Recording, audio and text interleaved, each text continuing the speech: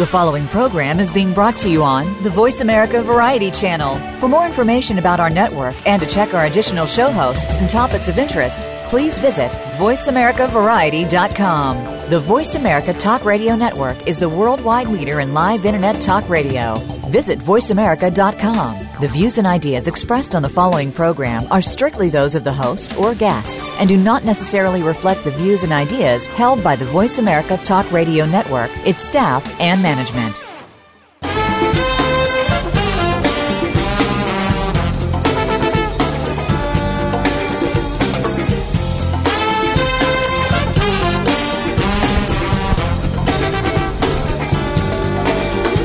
Archaeology is often viewed as a fascinating, eclectic, yet ultimately quaint pursuit. This program explores archaeology from the perspective of professionals who demonstrate that in the 21st century, archaeology and its subdisciplines may hold the key not only to our past, but to our present and future. Welcome to Indiana Jones, Myth, Reality, and 21st Century Archaeology with your host, Dr. Joseph Schuldenrein. Spend the next hour exploring where we came from and where we're headed with a leading researcher and practitioner in the field. Now, here is Dr. Schuldenrein. Good evening, everyone. This is Joe Schuldenrein with another episode of Indiana Jones, Myth, Reality, and 21st Century Archaeology. Today's program is one that I have been looking forward to for quite a while, in part because we are going to be talking about a topic that is currently very hot because it's related to popular culture, and I'm speaking about the release of a new Jurassic Park movie and presentation. And one of the issues and one of the topics that has always amused me since my graduate days, as graduate student days as an archaeologist, is people's constant equation of dinosaurs and archaeology. And of course, nothing could be farther away from the truth. And the Jurassic Park movies certainly have adopted a major place in contemporary lore, and I hope that one of the byproducts of this particular program is to dispel the notion that people and dinosaurs were in any way contemporaneous. At the very least, people should understand that the divergence between these two particular life forms are separated by on the order of 60 million years. And so we will discuss that, and we will discuss the place of dinosaurs and their fascination for people as this program goes along. My guest today is Dr. Mark Loewen, who has a PhD in geology from the Department of Geology and Geophysics at the University of Utah. He received the Outstanding Graduate Teaching Award for 2008, and he has advanced degrees in paleontology, and that's important to note as we get into this archaeology versus paleontology discussion, and also has a background in chemistry and physics from Union College in Nebraska. He's currently an adjunct assistant professor in the Department of Geology and Geophysics and Biology at the University of Utah. And he has been with the museum since 2000 and has worked extensively on dinosaur and Jurassic locations across the western United States and also in Mexico, Madagascar, and Kenya. He served as one of the scientific consultants to the design team for the Past Worlds Gallery, which is one of several galleries at the University of Utah Museum, and has been consultant for several projects, including the film Jurassic Fight Club for the History Channel, the Cleveland Lloyd Dinosaur Quarry Visitor Center, and the Dinosaur Expo 2005 for the National Science Museum in Tokyo. Thank you very much for appearing on the program. It's my pleasure. So let's talk right now about this latest project, which I guess has been a major box office hit, Jurassic Park, and let's talk a little bit about, as you had indicated, what is right, what is wrong, and what are the difficulties in trying to correct certain misconceptions that may have been presented in the movies, and some of the ones that people carry along with them when they discuss issues like dinosaurs. For example, the one I pointed up, of course, is the one where people just automatically, a lot of people, even educated people, equate the emergence of humans and dinosaurs on the same timeline, which of course is so demonstrably false. What are some of the other myths and issues that you could straighten out for us? Well, there's a lot there to deal with. Well, why don't I just go back to the beginning and talk about how important Jurassic Park has been for paleontology in a similar way to the Indiana Jones movies have been for archaeology, popularizing them and revitalizing the public's interest in that science. One of the interesting things that happened in paleontology is really until the 70s and 80s, we had this idea of dinosaurs as these slow, sluggish, extinct, not very dynamic animals. And it was a paper that came out in 1969 on a raptor-like dinosaur called Deinonychus that first gave us the idea that dinosaurs probably gave rise to birds. And so from 69 on into the 80s, we started getting this idea of dinosaurs being the ancestors to birds. Now, it wasn't a solved, conclusive deal back then, but as research went on, we started to learn more and more that dinosaurs were more dynamic. They laid eggs. They actually took care of their babies in their nests, at least some species did. And so we started to get this idea of dinosaurs being a little bit faster, and certainly the meat-eating dinosaurs, and specifically the animals like Velociraptor, those were looking like the real ancestors or closely related to birds. Then in the late 90s, after Jurassic Park came out and the huge renaissance of interest in paleontology that was associated with that, we actually learned conclusively that many meat-eating dinosaurs had feathers. And now we have the potential for almost any kind of dinosaur to have some sort of feathery integument. Not all of them did, but some of them did. And so now 99.9% of paleontologists are absolutely convinced by the evidence that dinosaurs are still alive and around us today as birds. So what happened was most of the dinosaurs, except for a few small groups of birds, went extinct. Many birds went extinct at the end of the time of the dinosaurs, along with the things that we think of as dinosaurs like Brachiosaurus and T-Rex. But those few species of small flying dinosaurs actually made it through and now have diversified into the thousands of species of birds that we have today. So while we don't want people to think that people lived alongside the dinosaurs, at the same time, we try to teach the public that, yes, dinosaurs are still alive alongside of us today as the birds. If you want to know what a dinosaur is like, go outside and look at the birds around you today. Mm-hmm. So that's one of the myths I'm sure that people are really not aware of. What else?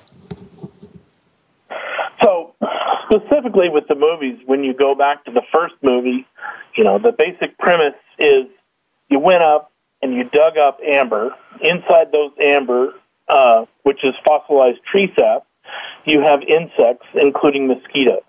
And so they would drill into the amber, the fossilized tree sap, into the stomach of the mosquito to get blood that ostensibly was from a dinosaur, and then they would clone that using techniques like PCR to amplify the amount of DNA and things like that. And then they spliced in some frog DNA, and then eventually they got dinosaurs. And fortunately, the 26 species of dinosaurs they got were all dinosaurs that are well known to science.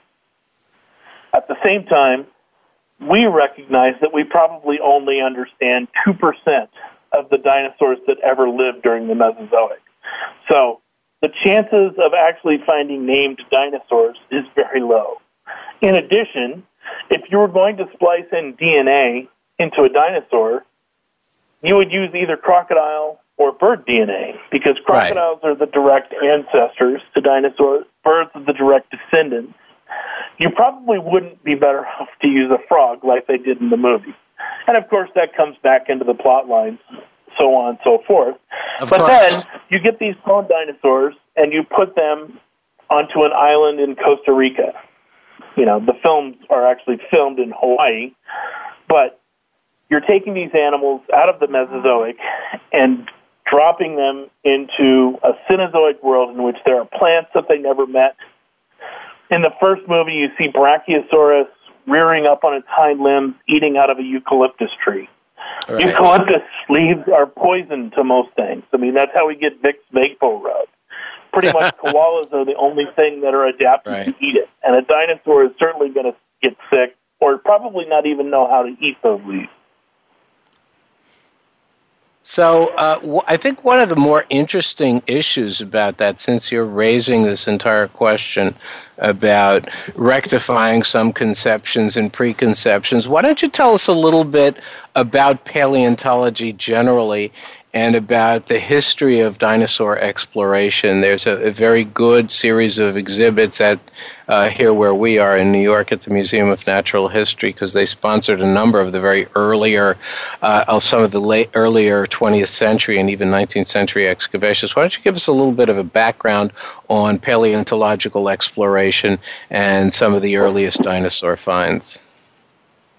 Yeah, so that's actually an interesting story. It has a deep, rich history, and yet a very shallow, recent history as well.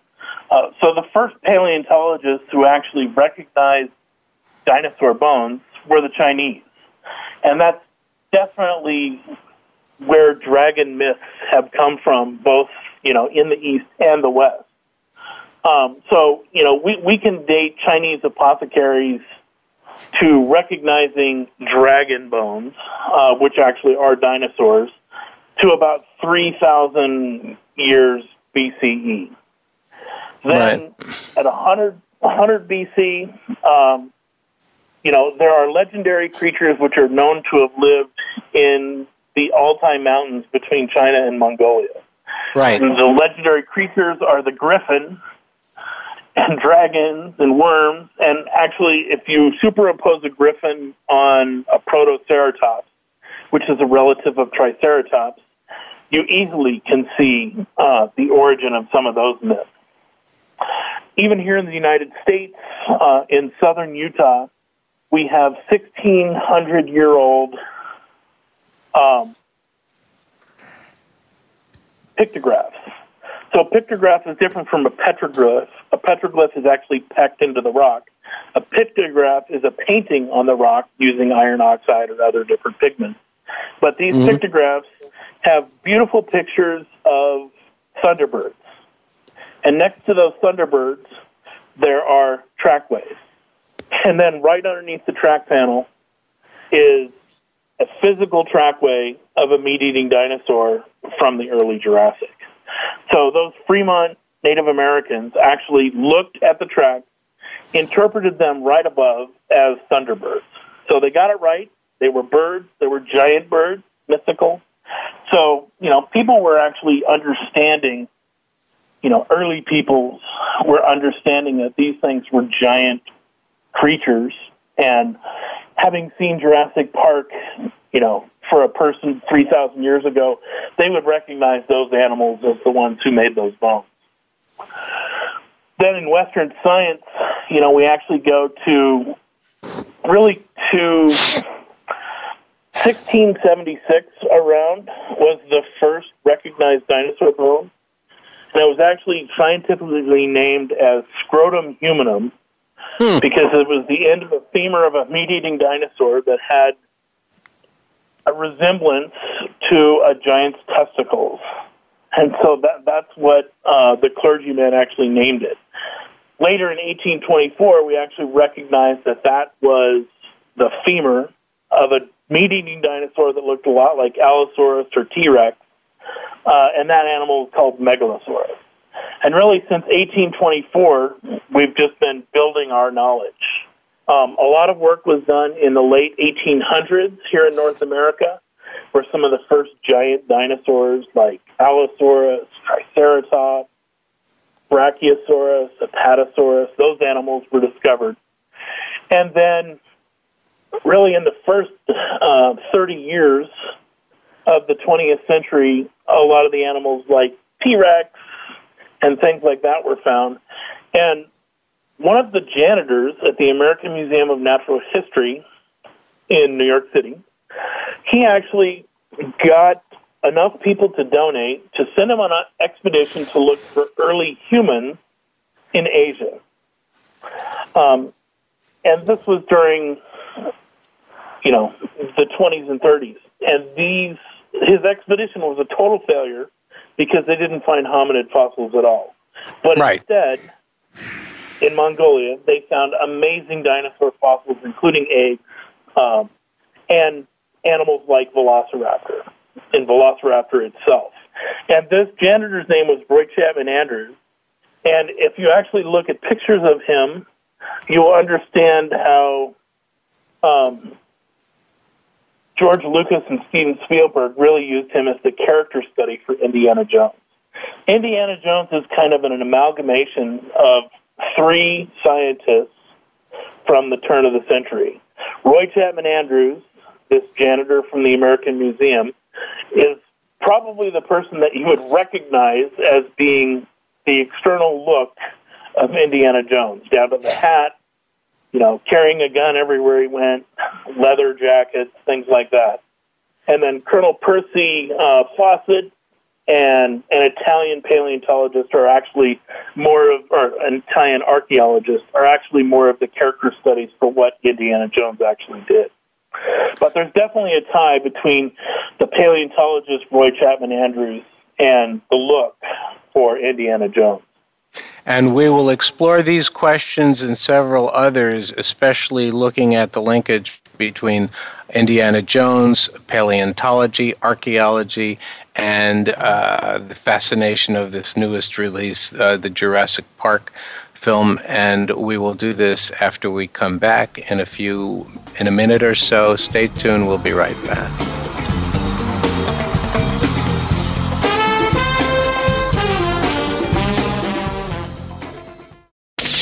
The Internet's number one talk station. Number one talk station. VoiceAmerica.com. Lots of people talk about publishing their work, but have no idea where to start. If you are one of these aspiring authors or know somebody who is, don't miss Publishing Today Radio with Athena Dean Holtz. Thought leaders, business owners, entrepreneurs, and, in general, storytellers all want to get their messages in print, and that includes branding and marketing. Athena and her guests are here to answer your publishing questions and more. Tune in every Saturday at 10 a.m. Pacific Time, 1 p.m. Eastern Time on the Voice America Variety Channel. Tired of lackluster results with your marketing? Craving more leads in your business? Tune into the Mojo Marketing Edge with the team behind Mojo Global Marketing, Ira Rosen and Corey Michael Sanchez. Winners of the Marketer of the Year, they will show you how to generate daily leads, build databases of raving fans, and close deals faster than ever before. See what's hot right now and how you can tap into it to generate an endless supply of customers and clients. The Mojo Marketing Edge can be heard every Monday at 1 p.m. Pacific Time, 4 p.m. Eastern Time on the Voice America Variety Channel. Museums are great places to work and wonderful places to visit. But are they essential? How can we improve our museum practice so that museums remain vital and essential players in society? Listen for Museum Life with host Carol Bossert, where each week we'll discuss timely and topical issues of concern to the museum community. Museum Life can be heard live every Friday morning at 10 a.m. Eastern Time, 7 a.m. Pacific Time on the Voice America Variety Channel. Become our friend on Facebook. Post your thoughts about our shows and network on our timeline. Visit facebook.com/Voice America.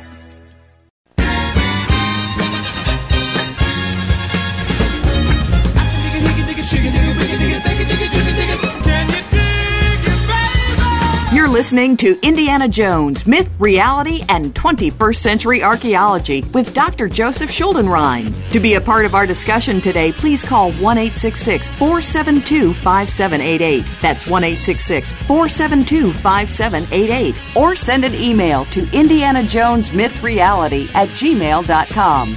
Now, back to the program.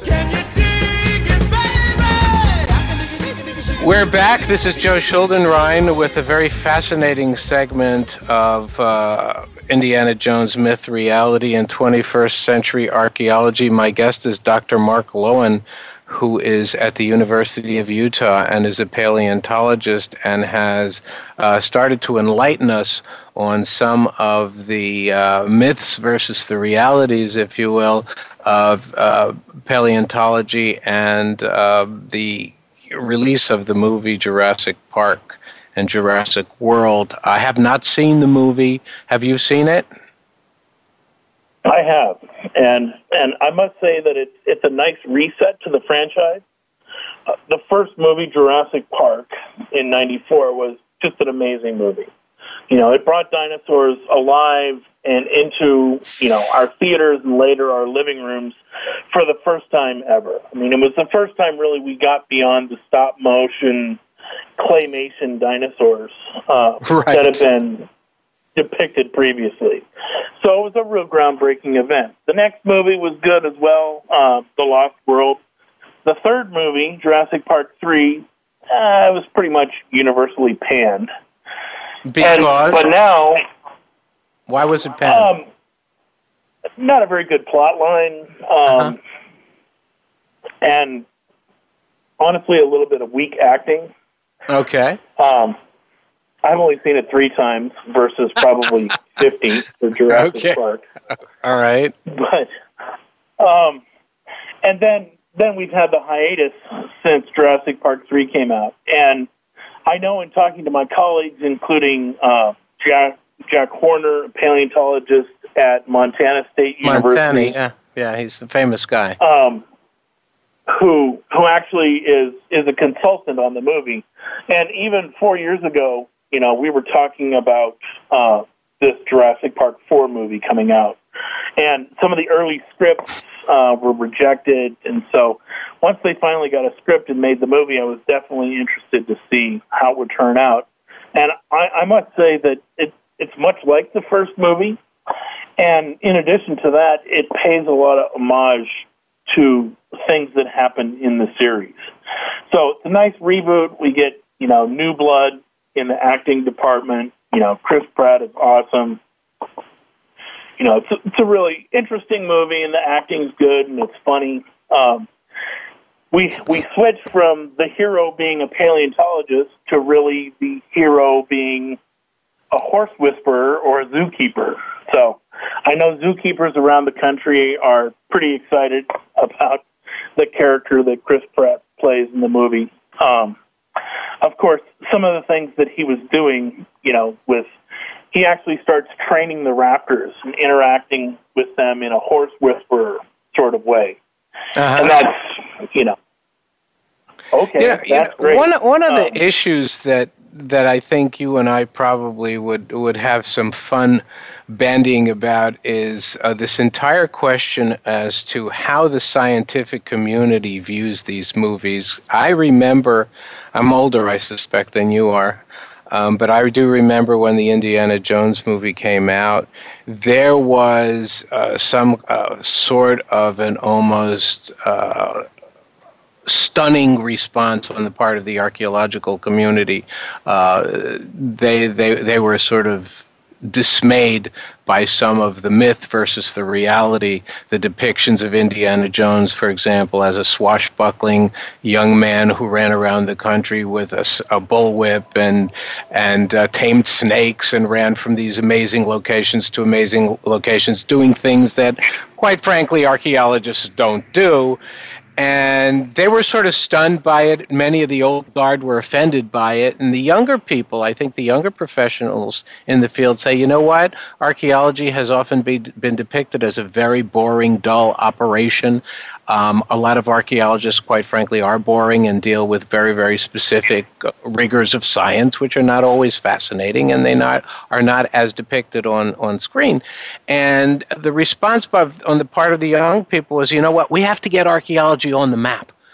It does have exciting components to it. The entire question of discovery is a great thing. And whether or not you mess around with the facts, you put in a little fiction, you put a little dressing on the storyline, it brings it out in the open to the point where archaeology gets considered seriously. And then all of a sudden, other things happen, like you get more funding, more interest. At that time, there was a call for a preservation ethic, and Harrison Ford, who was the original Indiana Jones in the movies, got on public television and said, you know, you can't do archaeology in your own backyard. You have to be aware of the fact that there are laws governing it. And it just sprouted all these tentacles that were very positive. Do you get the same response in the paleontological community? Are there these arguments about popularizing the mission of paleontology and taking it away from that very sort of rigorous academic pursuit? Yeah, and to follow up on what you were saying, like a lot of the criticisms towards Indiana Jones were depicting him as, you know, a quote unquote looter or grave robber. Right. You know, not doing a lot of science, you know, maybe dealing in stolen artifacts. Of course. Like that. But actually, if you go back to the 30s, that was the norm actually for archaeologists. Yes. You know, the field has changed over time.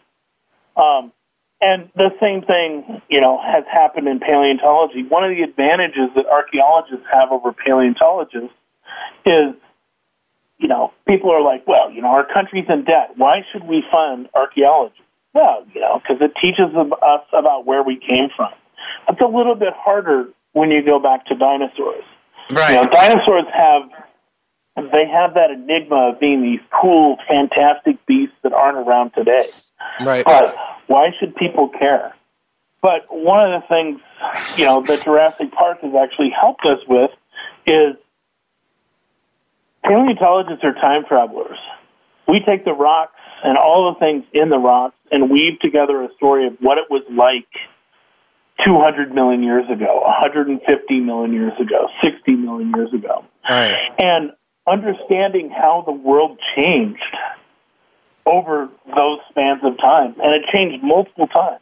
Like right here in Utah, if I go to 270 million years ago, I'm underwater. If I go to 250, it's a desert.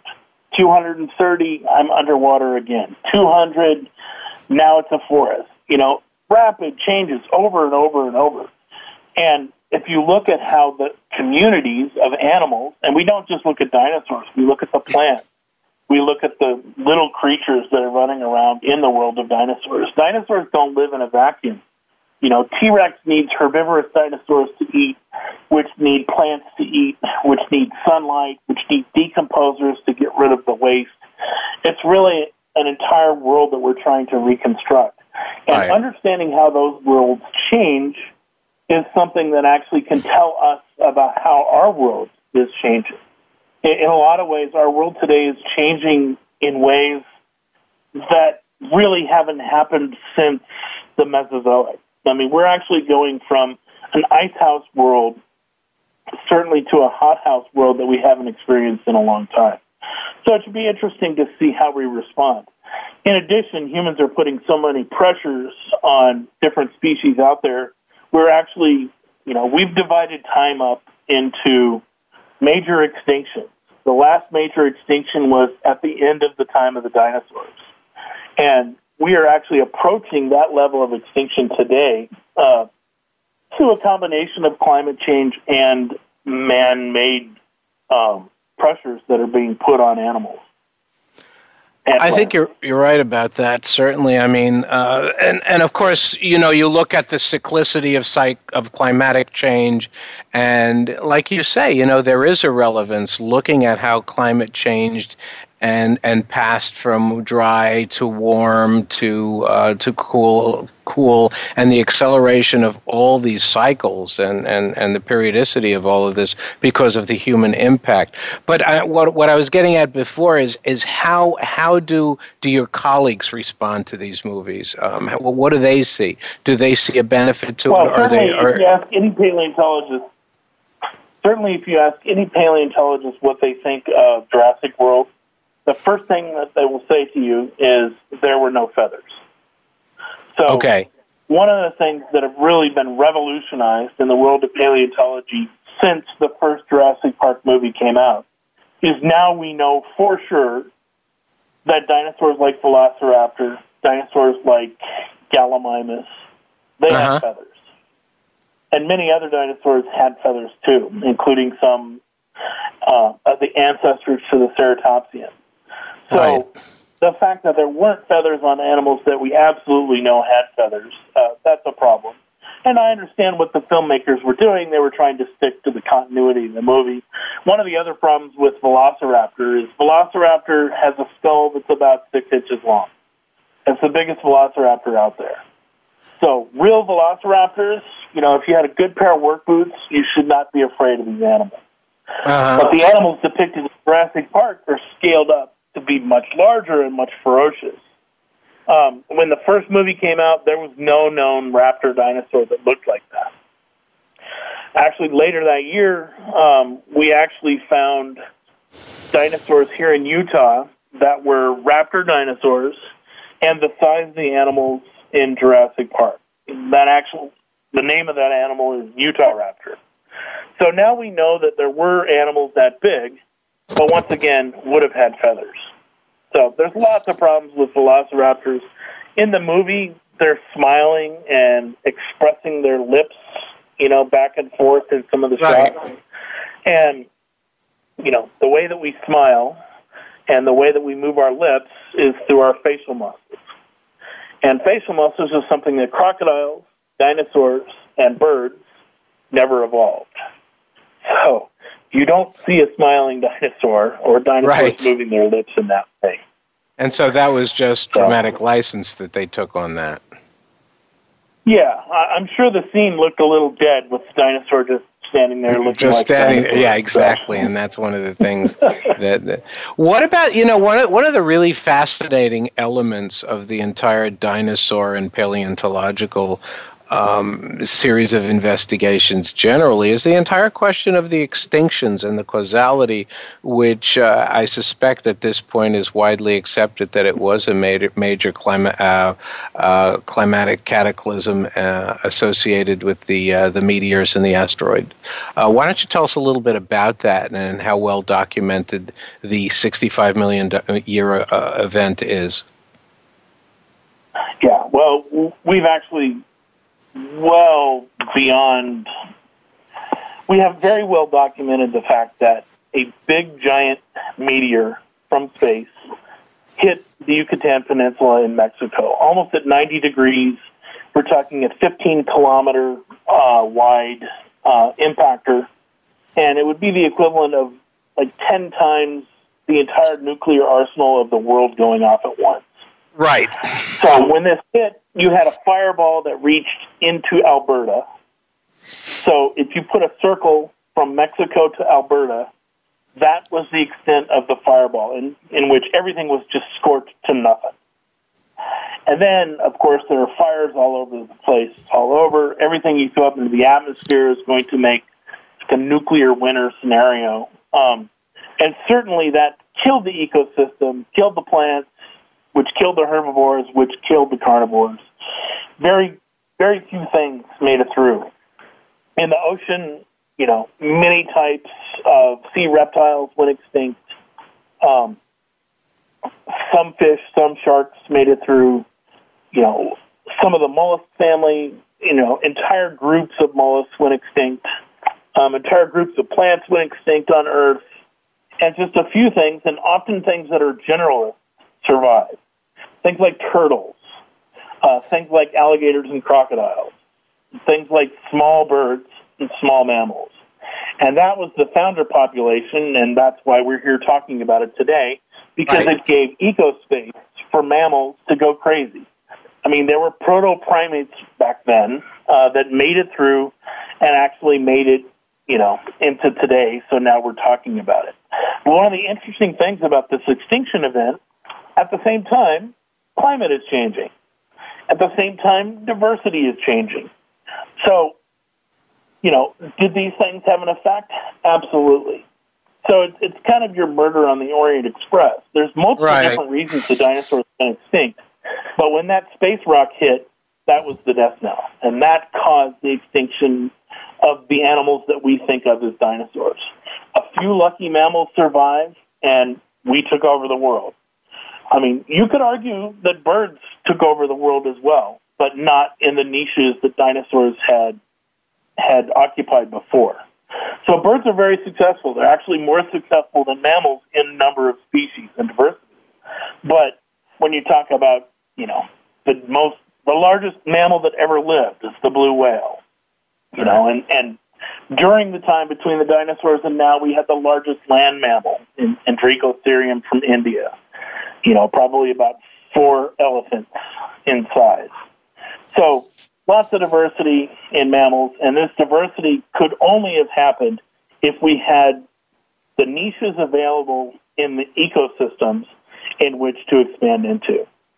10 million years after the extinction event that wiped out the mega dinosaurs is the first time when we get like horse-sized mammals. So mammals just start out small and slowly they get bigger and they diversify into the groups that we know and love today.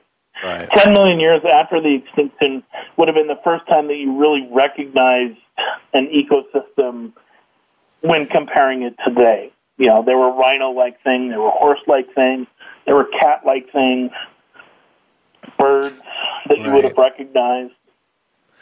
So we will get back. And it's why we look at and discuss, I'm sorry, we have to take a break, but we will get back and resume our very fascinating discussion on dinosaur extinctions as well as the ramifications of the newly released Jurassic Park film after these words. Don't go away, we'll be right back.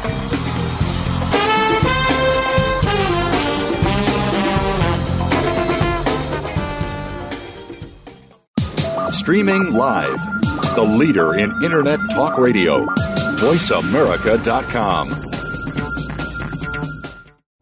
Families today face unique challenges. Marriage, parenting, and family forms have changed a lot in the last century.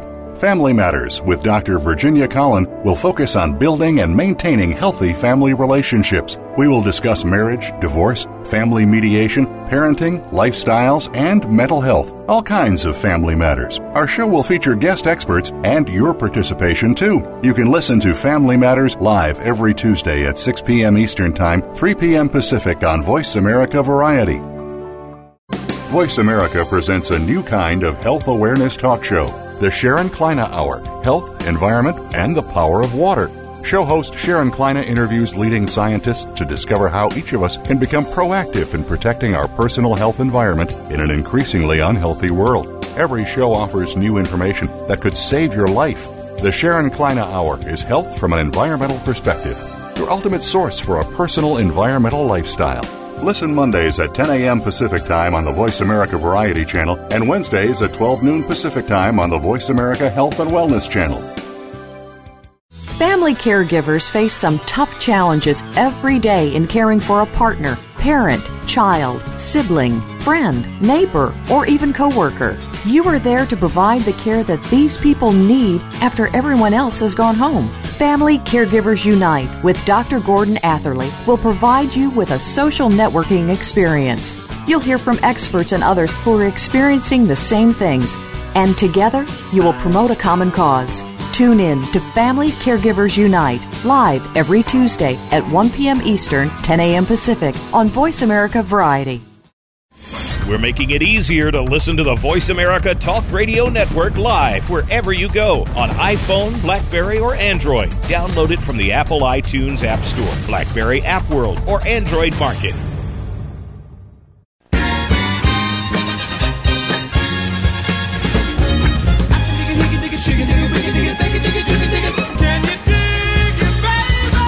You're listening to Indiana Jones, Myth, Reality, and 21st Century Archaeology with Dr. Joseph Schuldenrein. To be a part of our discussion today, please call 1-866-472-5788. That's 1-866-472-5788. Or send an email to indianajonesmythreality@gmail.com.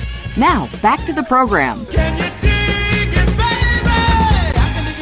My guest today on Indiana Jones, Myth, Reality, and 21st Century Archaeology is paleontologist Dr. Mark Loewen of the University of Utah.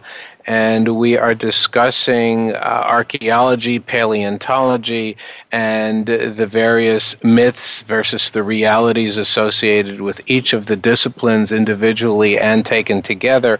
Earlier in the program, we discussed the fascination that a lot of the public has with dinosaurs and the very often mistaken assumption that dinosaurs and evolved humans, if you will, were contemporaneous. Of course, that's an idea that I think even most lay people now know is bogus and not accurate. But one of the very interesting topics that we have just started discussing with Mark Loewen is the entire question of the dinosaur extinction.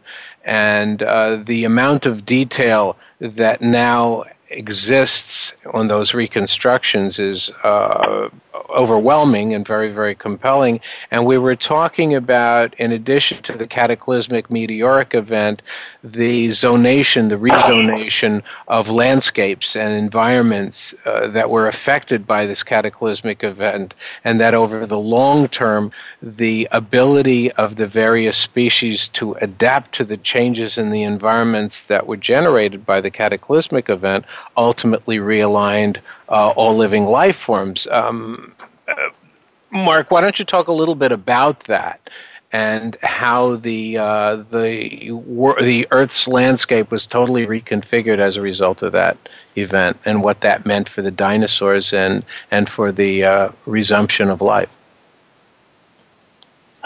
One of the interesting things is when we think about the animals that populate an ecosystem, they actually modify those ecosystems. So life actually changes, the physical environments around it. This is especially true in the oceans. So if we think about the oceans that were present in the Mesozoic, they had different creatures. So the oceans, they were dominated by mollusks, but these mollusks were actually a lot like the animals that we call the chambered nautilus today. So it's actually a shell that looks like a snail with a squid-like animal coming out of it.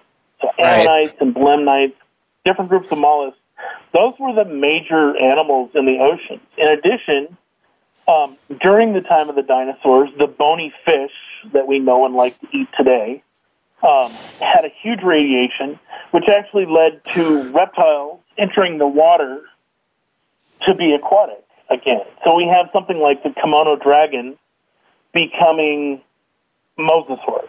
So mosasaurs are actually varanid lizards that are aquatic. And this is one of the animals that we saw in Jurassic World coming out of the water to eat the shark.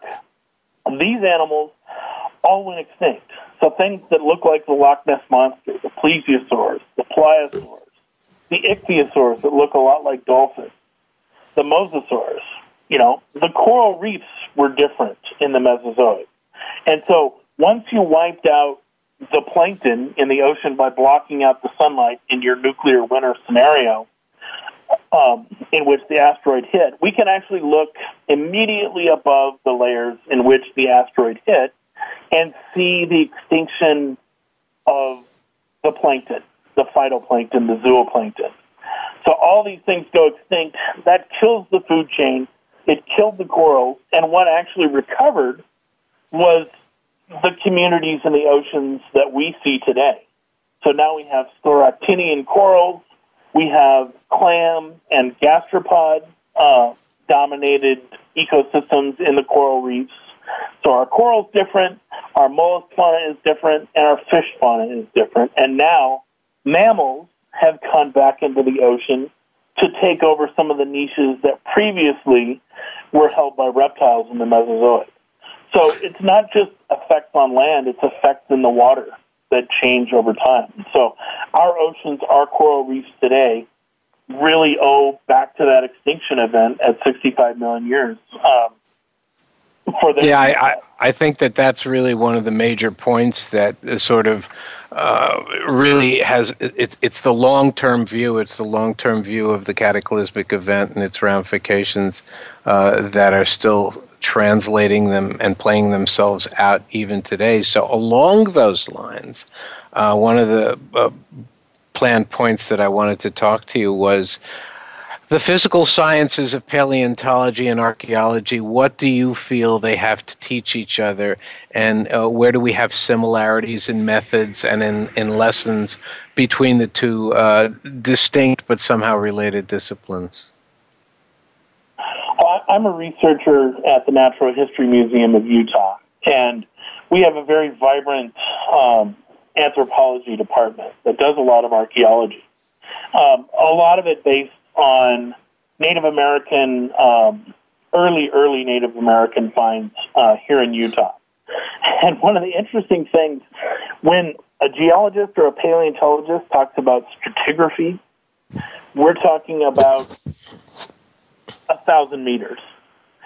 When an archaeologist talks about stratigraphy, we're maybe talking about a half a meter, or even half a meter or 100 centimeters. Hilarious. Yeah, right. Yeah. Bouncing the word stratigraphy back and forth between the archaeologists and paleontologists is hilarious. And then the excavation methods. So one of the things that archaeologists do is they'll take a random and excavate spots along that random grid. Paleontologists will just go into the hill and quit going when they find everything. So there's not a lot of that random digging to get a representative sample. One of the reasons is, many archaeological sites are larger than paleontological sites. The way we look for dinosaurs is we look for, first of all, rocks that are the right age. Second of all, we look for rocks that are terrestrial. Ocean rocks sometimes have dinosaurs in them, but generally they're not as productive. So we'll look for rocks that were laid down by rivers and streams and lakes. And then we'll actually walk across the surface looking for little chunks of bone. One of the things that you can do is you can actually take the bone and put your tongue on it, and the bone will stick to your tongue because it's porous from the different, from the microtopology of the bone. Right. And the way it mineralizes. And then we'll look for where that bone is coming out, and then we'll dig in and see what we can find. But pretty much what we do is we try to take as big of a chunk of earth as we can and not really uncover the bone until we're back in the lab. So we'll cover it with burlap dipped in plaster of Paris and make a plaster cast around the bone and rock, and then bring it back to the lab. And most of the work is done in the lab with micro jackhammers and needles on tiny jackhammers and things like that. And if I'm not mistaken, that strategy has been used by paleontologists for a really long time. Yeah. Even back into the 1870s here in the United States. That's what I'm saying, yeah. So, we're really not doing anything different than people were doing 150 years ago. If it works, I guess, don't break it. If it ain't broke, don't fix it, kind of a mentality. The biggest difference is most of our work is done on public land, and these days you can't get permission to use dynamite as an excavation tool in the way that they did back then. Right. So we use concrete saws to excavate and jackhammers, and that's a lot of our big tools that we use today. Well, along those lines, has your ability to hone in on likely paleontological sites, has that increased over the course of time? And with a sort of a bird's eye view of the site distribution maps of primary dinosaur sites, do you starting to get a picture of where preservation and discovery contexts are more likely to be found in certain places than in others? Yeah, and one of the tools that we have today is Google Earth. Of course. So one of the things that for a paleontologist, we need dirt outcrops. Trees, as much as I love vegetation, a paleontologist hates vegetation. Yes. Because the roots from the trees churn up the soil, tear up the bones, and actually digest the bone. Many times the roots will go for the minerals in the bone preferentially. And so trees are bad for fossils. So actually finding those outcrops that don't have trees is something we can do on Google Earth. In addition, we've learned what kind of paleo environments that leave behind certain kinds of sediments are more likely to preserve certain kinds of fossils. If we want to find feathers, we have to go to lake deposits. So very, very fine-grained deposits actually preserve the feathers in them. So there are certain places where we know we're going to find feathers, certain places where we know we're not going to find them. Some places will actually, depending on how the streams work and how the deposition works, skeletons will be torn apart. And in other places, skeletons will be preserved. Generally, preservation is correlated with rapid burial. So we tend to look for places that are buried quickly in order to find the best articulated specimens. But in that sense, archaeology doesn't vary that much from paleontology, especially when it comes to looking at the remains of early hominids, of evolutionary forms. We still start to make that connection between good preservation context and good subsistence context. In other words, landscape relations that have even ancient sources of water, like you were saying, lakesides. Those are the type of landscapes in which you will find some of the best evidence for early humans, especially in the form of postcranial discoveries. So I think in that sense, there's a lot of similarity. Yeah, and actually, paleontologists work right alongside the paleoanthropologists. Yes, I've been to Lake Turkana, and I've been to the site for Turkana Boy, and it was actually found by a paleontologist looking for mammal fossils, along with the team. The biggest difference between paleoanthropology and dinosaur paleontology is there's probably more scientists than specimens in paleoanthropology, and we have the luxury of having many more specimens than scientists in dinosaur paleontology. Now, that's a distinction that I had no idea about. Is that true? Pretty close. Yeah, if you're talking early hominids, there are more people that work on them than there are specimens. So let me ask you: are there many good training programs for paleontology? Are there? And let's talk about that for a minute. What kind of work do paleontologists do in addition to pure science exploration? Are there any more applied fields for paleontology, or not? Because in archaeology, there's obviously an industry for it because of the law and compliance, and I assume that there's also something for paleontology along those lines. Why don't you touch on that a little bit? Yeah, so most paleontologists have either a background in biology or geology, and then from one of those two disciplines, they will specialize in some aspect. Now, many paleontologists go on to teach anatomy at medical schools. So there are actually a large amount of medical anatomists who are paleontologists. It's just, if you know one vertebrate skeleton in detail or one vertebrate system in detail, you can translate that to another. One of the things that a lot of people forget is humans are animals too. And so, all the things that led up to our evolution are the same things that led up to other groups' evolutions. So there's a lot of similarities and homologies. So that's one field. There are also more and more laws being passed, especially California, that requires mitigation for any kind of project that disrupts the earth in a place that has fossils. Utah is the same way. So some people work in that industry, and then some people work teaching high school, teaching university, and then there's work in museums. And then rarely paleontologists actually get hired by the oil industry because often a paleontologist is first a good sedimentologist and stratigrapher. So actually one of my recent students is now working with an oil company in Houston. Well, that would seem like a very logical fit. Yeah. Well, on that note, I'm afraid we're going to have to wrap up our discussion. I want to thank my guest, Dr. Mark Loewen of the University of Utah, for enlightening us on some of the similarities and differences between archaeologists and paleontologists and the sciences that they expand upon and that they participate in and the discoveries that they make. Thanks a lot, Mark. We appreciate your time and effort, and good luck going forward. My pleasure. Appreciate it.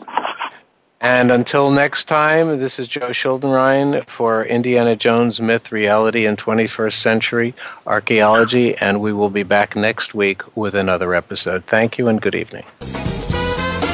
Thanks again for tuning in to Indiana Jones Myth, Reality, and 21st Century Archaeology with Dr. Joseph Schuldenrein. Please join us for another unique journey into the past next Wednesday at 3 p.m. Pacific Time, 6 p.m. Eastern Time on the Voice America Variety Channel. In the meantime, think about the past with an eye towards the future and a better tomorrow.